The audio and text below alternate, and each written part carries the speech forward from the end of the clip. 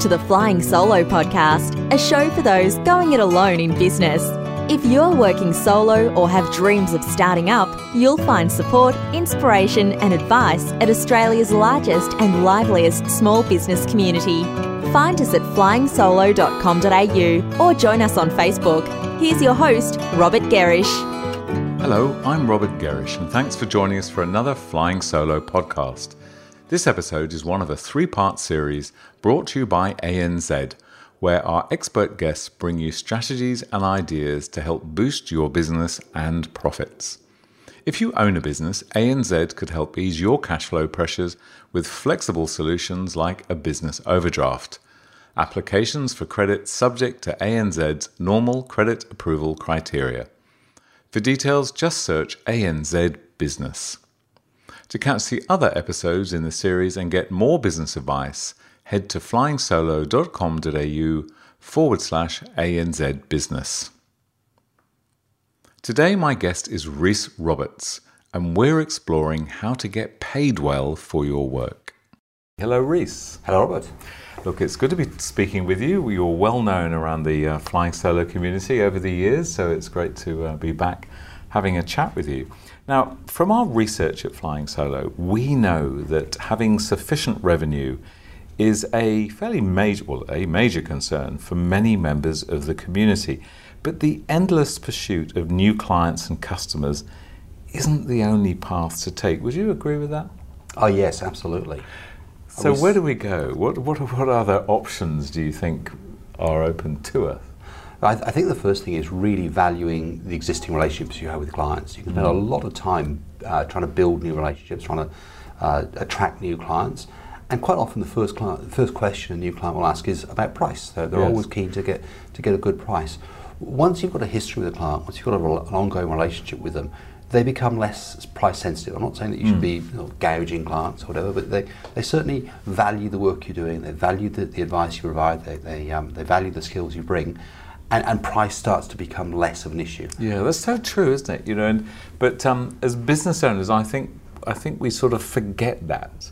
There seems, and I know we're going to go across a couple of sort of areas here, but I do think that a number of businesses, when they've got clients, they're kind of concerned about ever adjusting their prices. But you're so right. If people are with us and they're staying with us, they're clearly understanding our value, aren't they? Yeah, they absolutely. And I think it's really important to constantly communicate with your clients so that you reinforce the value you're delivering to them.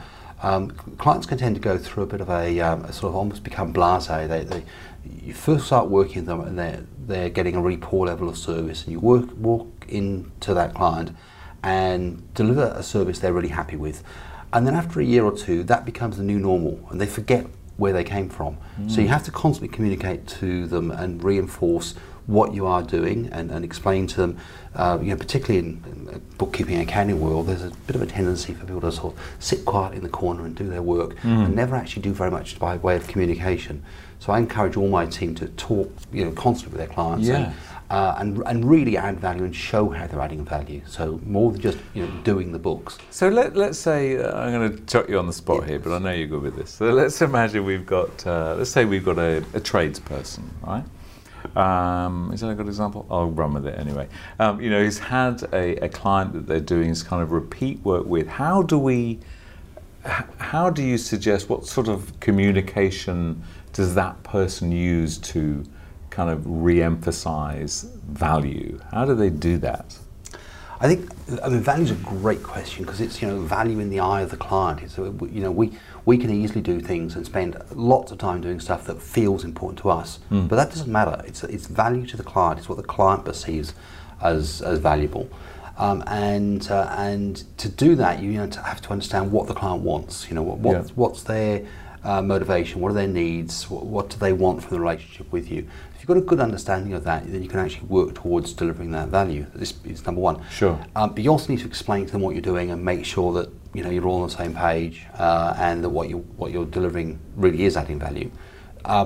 But then, if you're bringing a level of expertise, you can almost always do whatever that thing is, whether it's sure. a plumber fixing a tap, or somebody at home right now mowing my lawn, I hope, or whether it's me delivering bookkeeping services to my clients. Yeah. we can do it better than the recipient can do it themselves, much more efficiently at a much lower cost. And so the value there is in terms of freeing up their time, giving them a level of confidence it's being done really well. I could repair a tap, but I'd be a bit nervous it might start leaking again. Yeah. It's great to just know it's being done to a really high level of standard. But do you think as a business, I think your bookkeeping example is probably a better one.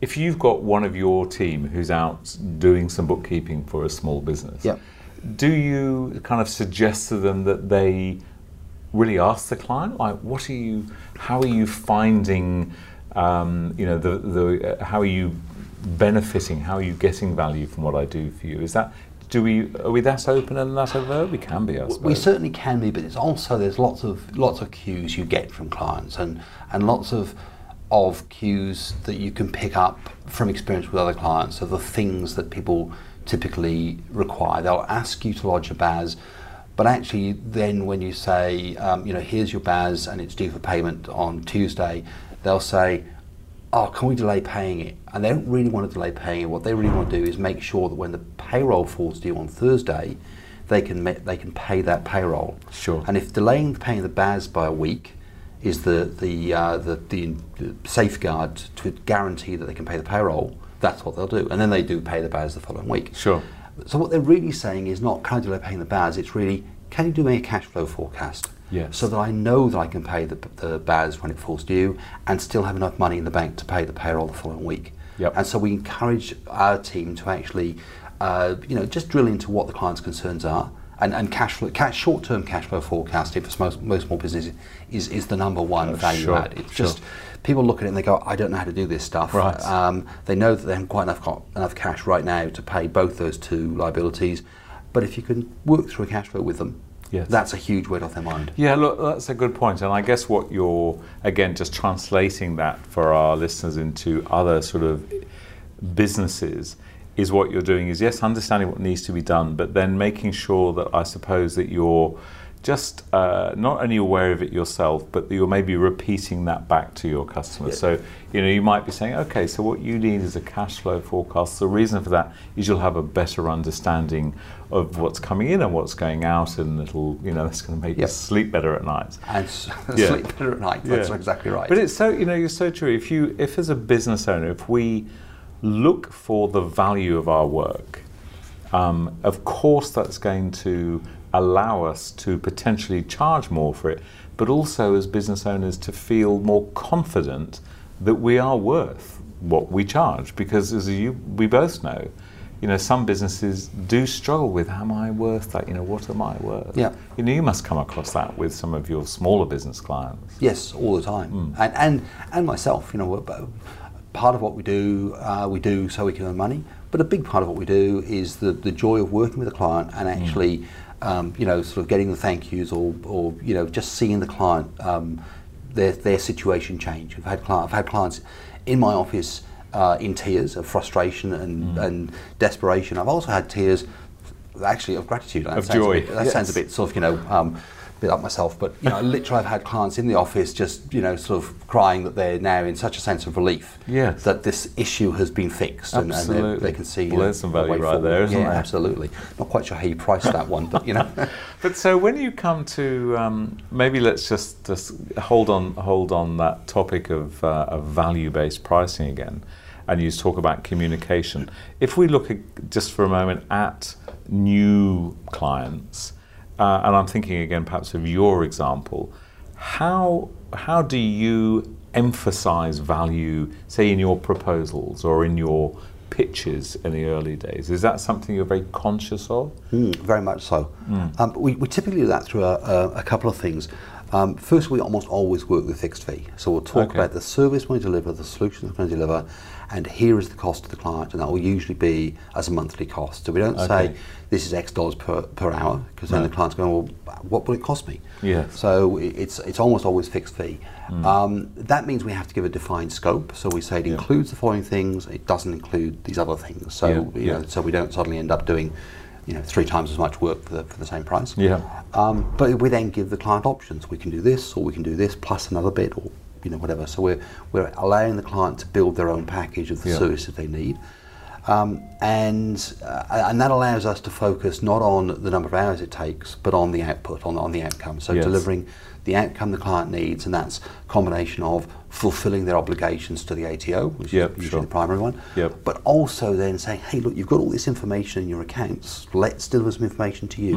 Which clients are you making profit on, which services or products you make profit on, what's your cash flow like, and so what can you do in your business tomorrow that will improve the financial performance of the business compared to where it was yesterday. Okay. And so again, if we think of the person that we hope is currently mowing your lawn as we're speaking, presumably then for someone like that, that person would be saying, Reece, I'm going to make your garden look beautiful.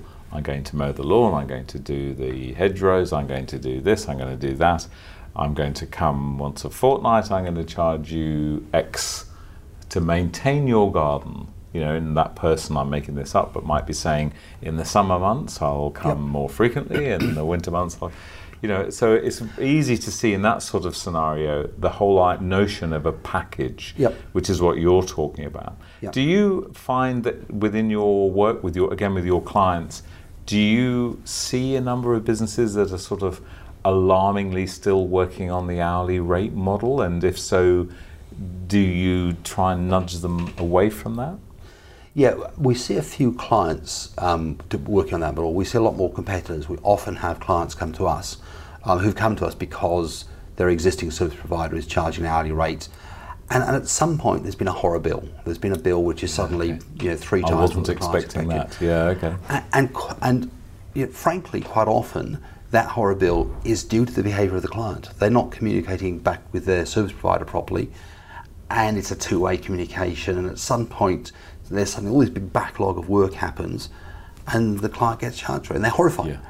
And that's just a lack of communication between the two parties. We will then try to overcome that by saying, look, here's the fixed fee, this is what's included. One month we might spend more time than another month. Absolutely. Yes. And we always have, we run all our internal timesheets. We do that just for internal measurement purposes. We don't. It's not for charging clients. And there will be spikes. There'll be months where you look at a client and go, wow, we're way over budget there. But hopefully that will come back to the average, over a period. Isn't that interesting? And it seems to me so common that people that are still, and clearly I guess there are some businesses where the hourly rate kind of still has to exist to be competitive in some spaces. Probably, yes. But hopefully less and less. But where that point that you raised there, that is quite a surprising one perhaps to some people listening, is that the hourly rate can have this really kind of scare factor in it, where suddenly people go, oof, I wasn't expecting that. Whereas, as you say, if you're talking packages and you're talking, very strongly emphasizing the outcomes of the work you do, no one's doubting what's being done, and we can all take our eyes off that sort of stuff, which is so key. And I get a reminder of that, fairly regularly. We will then go out and tender various services into our business. Right now, we've got somebody doing some marketing for us. And had a conversation with a couple of service providers who were quoting hourly rates, and somebody else came along and quoted me a package, and I had a few discussions about, well, can we exclude that bit or change this bit? And ultimately ended up with a package that I was happy with and an overall price I'm happy with. And I'm now just getting a monthly fee and getting the service I want. Isn't that so much? I mean, I think recently actually not that recently, it was about a year ago, I was talking with a personal trainer. And, the language of personal trainers is often, you come and have, 2 classes a week is ideal for you, or something, it'll cost you X dollars per class. Which is, I think, okay, so I'm going to be there for an hour. So there's an hourly rate that's easy to calculate, as opposed to a person I ended up with where they said, okay, they really spent time talking to me about what my goal was, and my goal was to lose a little bit of weight, quite honestly, and just, get myself a bit trimmer. And I said, okay, well, that's your goal, then let's look at, I'll give you a program that will be exercise, I'll give you some tips on diet, I'll do this, I'll do that. We'll work together over a period of 3 months, and this is your fee. And it's like, whoa, there's kind of lots of value add in there. There's dietary advice. I get the sense that I could talk to this person at any time if things weren't going the right way. And I felt that I was being taken care of as opposed to being just another number that turns up on a Tuesday morning for half an hour. Sure. You know. And at the end of that, did you find that you went back and sort of thought about how many hours service you'd got? Did you do a sort of a Look, comparison? I'll be honest with you. At the beginning, I sort of did a little bit of a calculation, just because, you know, because I suppose I've been in the freelance world. I just want to get some rough idea how long they might be taking. I can't help doing that. But then, no, I didn't. No. I wasn't interested. It was neither here nor there. Right, because for you then presumably it became about the output, about the results rather than Totally. Yeah. It was absolutely that. And we will have that conversation with our clients quite frequently. But I was really interested in your input there, because when you're asking a client, there's a different relationship. There's a dynamic within the relationship. I'm not saying my clients lie to me, but they don't. there's an incentive for them to give a particular type of answer. Yes. So I was really interested in your response there. Yeah, and I bet, you know, with you and the clients that you have, I'll wager there will be some that are thinking, possibly even as we're speaking, I need to get Reese's opinion on this. You know, and if you're on an hourly rate thing, you think, oh, a minute I do that, you know, whereas that's not the relationship you have. So, you know, I'm sure that sort of thing. We have clients phone up all the time and saying, can I run this by you? Can I get your input on this? And if it's part of the scope of the project, there's never an extra charge. If it's a weird, out of left field question, there's not a charge for that either. We'll just say, look, you know, here's a 5-minute, you know, sort of off the cuff thought. If they then need us to do a larger chunk of work, we'll say we can quote you for that either as a fixed fee, very occasionally an hourly rate if it's a very, you know, unquantifiable project. But again, usually it's just a fixed scope and a fixed fee. Yeah, okay. Let's just look a little bit further, if I can, into this whole, again, continuing on this theme of value. As you know, to a business owner, where and how do they, if you like, find extra areas of value? How do we do that? You know, let's say we've got a business, we're thinking, okay, I want to ideally sell a little bit more to the people I've got. How do they go about that, do you think? Yeah, I think the first thing is understanding what the client wants. Sure. So some clients want to increase their revenue. Some clients want to keep the same revenue and do less work. They'd like to have, you know, every second, afternoon off or whatever, or be able to finish early to pick up the kids, or, you know, have other goals in life. Yep. Some people would like to be focusing on more interesting areas of work. They're quite happy with the revenue, but there's some of the work they're doing they're a bit bored with, and they'd like to shift the focus slightly. So, you know, we can provide different services into those clients in terms of the sort of the back office support for them. Yeah. And just sometimes it's a pure sort of bookkeeping, accounting role. Other times we're acting as a sounding board. But so myself and particularly Helen and Glenn in my team, we've got lots of business experience. Each of us have been in financial controller or CFO roles for 30, 40 years or whatever, and not those same roles that long, but a fairly broad range of business experience. And can actually add a lot of useful comment to many of the clients we work with. Yeah, okay. So, and again, presumably as a business, you know, and I know you have a team within your business, you're presumably seeing and hearing kind of common themes like, we have a group of people that are interested in learning more about superannuation or retirement, or about investing in property. So presumably by looking and listening to those things, that says, okay, why don't we run a product or an event or a... So we will run them, and just a recent example, because it's current legislation, we've got this single touch payroll legislation happening throughout Australia right now, and that's impacting larger up to organisations with 20 or more staff currently, and that's going to be rolled out for everybody within the next 12 months or so. And we've run a number of seminars on that. We've just advertised it to our clients and more generally, and had people in this room and just sat down and had a sort of a presentation about what this means and how you need to prepare. And so is that something do you do that as a value add? I mean, presumably, Okay. No, there's no charge to that. It's just a straight value add to existing clients. It's marketing to new prospective clients. Yeah. But isn't that a lovely way to add value? And I think any business, if we trawl back through our email inboxes, what are the questions that people are asking me? Yeah. What are the things that people always want to know in the contact forms on our website? That will so often point to something that, a need out there, as you rightly said, that we can satisfy. The minute we start to satisfy, we're adding value. The minute we add value, we can charge for that value. Yeah.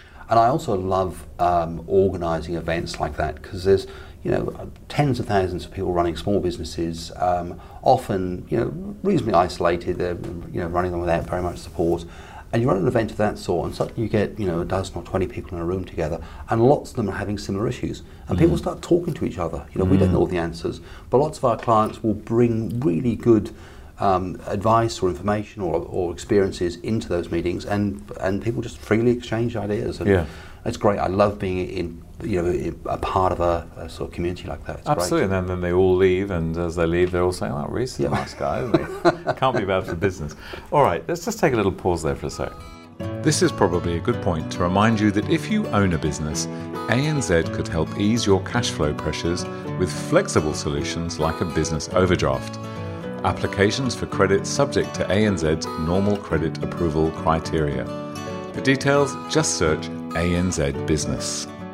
Okay, so Reece, another area I think to look at, we know we have among our community a number of people that are very much kind of pitching for work. So we're talking about new business here more so than existing clients, but are pitching where they've got a lot of other people pitching as well, and they have a tendency, to think, oh, if I'm going to get this business, I've got to be the cheapest. What's your thought on that?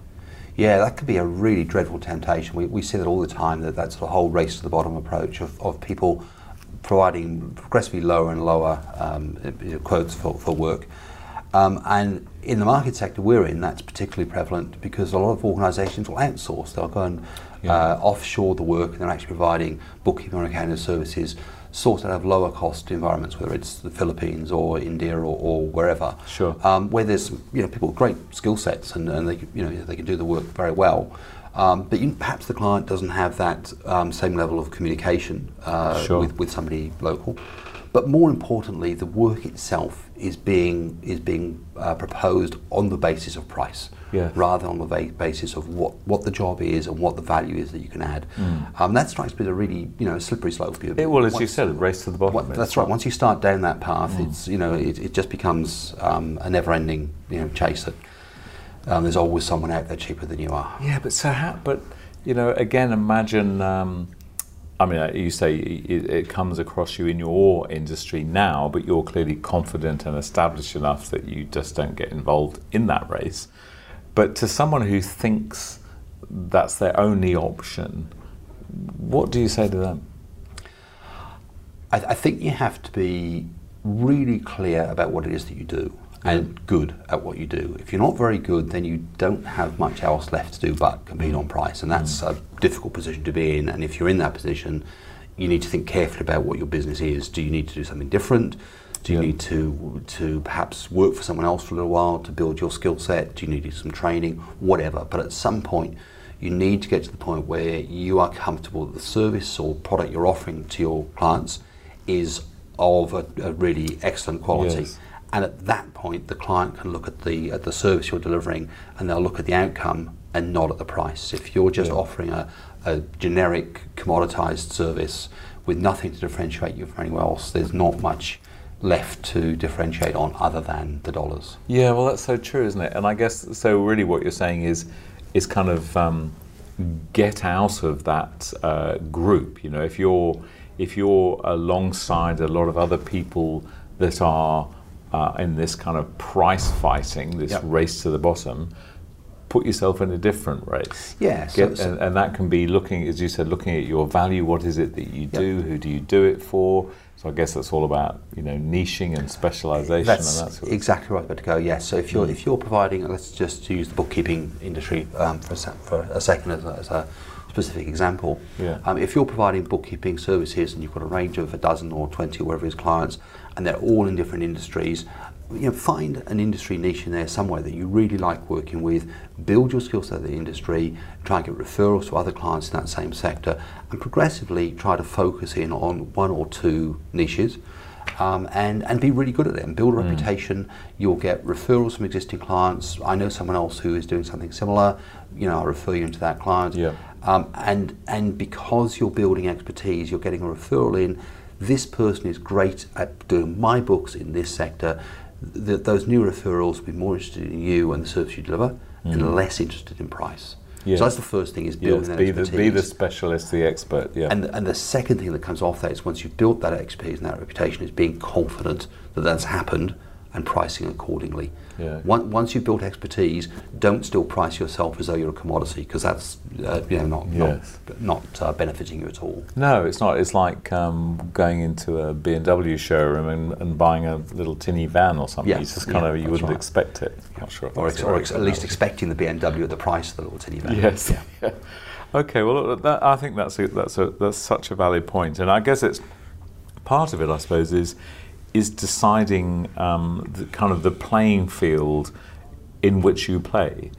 So if you are on a, I won't go into listing them all, but one of those sites that is, looking at, that's full of freelancers, or is that the right place for you?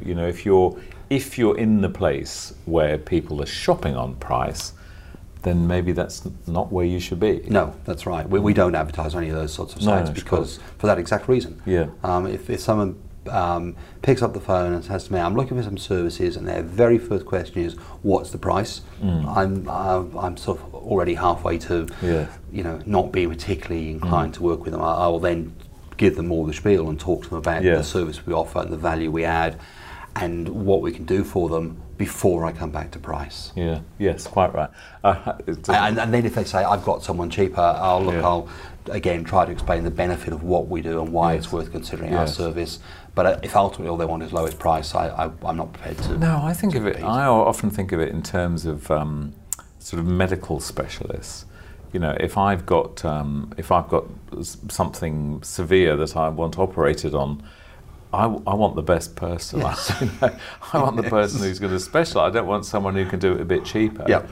And maybe hasn't had so much experience. Yep. If it's an ankle, I don't want a guy that did fingers last week and ears and nose and is now having a stab at ankles. Who says, I've never done one of these before? Yeah, but it looks okay. A good price. Yeah. I've had a look on YouTube. Looks pretty easy. Yep. Yeah. Okay. Now, and look, the whole sort of specialist topic. Yep. That's a big topic. But I think it's such a good point. And the flip side of that, of someone specialising in a niche and then charging a higher rate. Again, this is about delivering value to clients. Yeah. Even though you're charging a higher rate, because you're delivering with a higher level of expertise, the client is still getting value. Yeah. You're delivering a great outcome to them. You can often do the job quicker. You can perhaps deliver a more tailored, more specific outcome for them.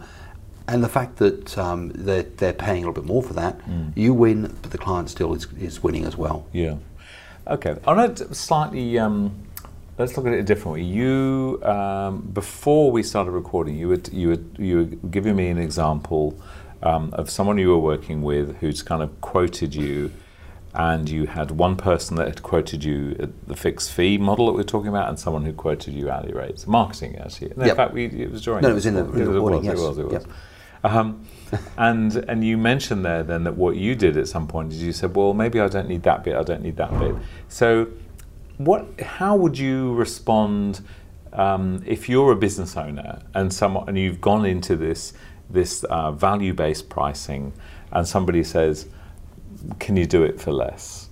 What's your response to that? I'll talk about some options about the service we deliver. Yes. Okay. Depending on the business, there's certainly some business that we do for much less. So we've got a couple of not-for-profits that I particularly like what they do, and we offer them a good price. Or there's one we do pro bono because again I like what they do. It aligns with your values. Yeah, absolutely. Yeah, okay. But by and large, if a client is running a commercial organisation and they're obviously running a business for all sorts of motivations, but one of those is to make money, then the way in which they need to make money is by the way that they deliver services and goods to their clients, not by reducing their costs and getting freebies for the one off their suppliers. And so I would have a conversation with that client about how can we realign this service so that it's at a price point that you can afford and that adds value to you. And that might be, you can do some of this work internally. Yes, okay. We can perhaps put in some systems and processes, and if you follow those really well, that will bring the cost down. That, to me, right now, that's one of the biggest ones. There are so many great tools with obviously cloud accounting, with automated data entry for accounts payable invoices, with bank feeds, with all the sort of time and attendance apps available for payroll that just drive the cost down. Sure. And so if you can then encourage the client to say, okay, well, we'll put this process in place, and as long as you follow it well, that will then reduce the time we require. And we can pass that benefit on to you. Yeah, well, look, I hoped that was, I was pretty sure that would be the kind of response you give. So what you're saying is you're not going to go, yes, okay, I'll knock, $2,000 off that at all. No. You're saying, let's have a look at what we can take out of that. Yep. Let's look at what maybe you can do that we don't need to do. And again, that's the joy of this value-based pricing model, isn't it? Is that you can say, look, if you can't afford that, then let's look at repackaging something in a way that you can afford. But at no time are you into that situation which can happen in hourly rates where somebody says, well, you're quoting me $150 an hour, someone down the road is doing it for $90 an hour, what are you going to do? Yep. And that's a hard discussion to have, because you either walk away or you drop your prices. Again, it's, as you said, it's the race to the bottom. But the package approach makes much more sense. Absolutely. Again, going back to your example a few minutes ago about going to a BMW garage, and I've got my eye on a Series 5, but I can't quite afford it. Yeah. And hey, there's a Series 3 here. Yeah. And that might be more in my or forget the metallic paint and the leather trim. That's right. Yeah. Or I'll take the tinny van in the corner. Thanks very much. I'd be very happy with that. All right. Well, look, Rhys Roberts from Viridity, it's been wonderful to spend time with you again. Thank you. If we want to find out more about your work, we head to viridity.com.au. Absolutely. And thank you so much. And pleasure as always. Sharing your expertise with us. Thank you. Thank you very much. Before we leave you, thanks so much for joining us for this special 3-part series brought to you by ANZ. If you own a business, ANZ could help ease your cash flow pressures with flexible solutions like a business overdraft. Applications for credit subject to ANZ's normal credit approval criteria. For details, just search ANZ Business. To catch the other episodes in the series and get more business advice, head to flyingsolo.com.au/ANZ Business. And that's where we'll leave this show from Flying Solo and your host, Robert Gerrish. We'd love to receive feedback, even a brief review for those listening via iTunes. If you're planning to start a business or rejuvenate the one you're in, check out our bestseller, Flying Solo, How to Go It Alone in Business. It includes everything we know about working on your own. And of course, we invite you to dive into the resources and supportive community at flyingsolo.com.au.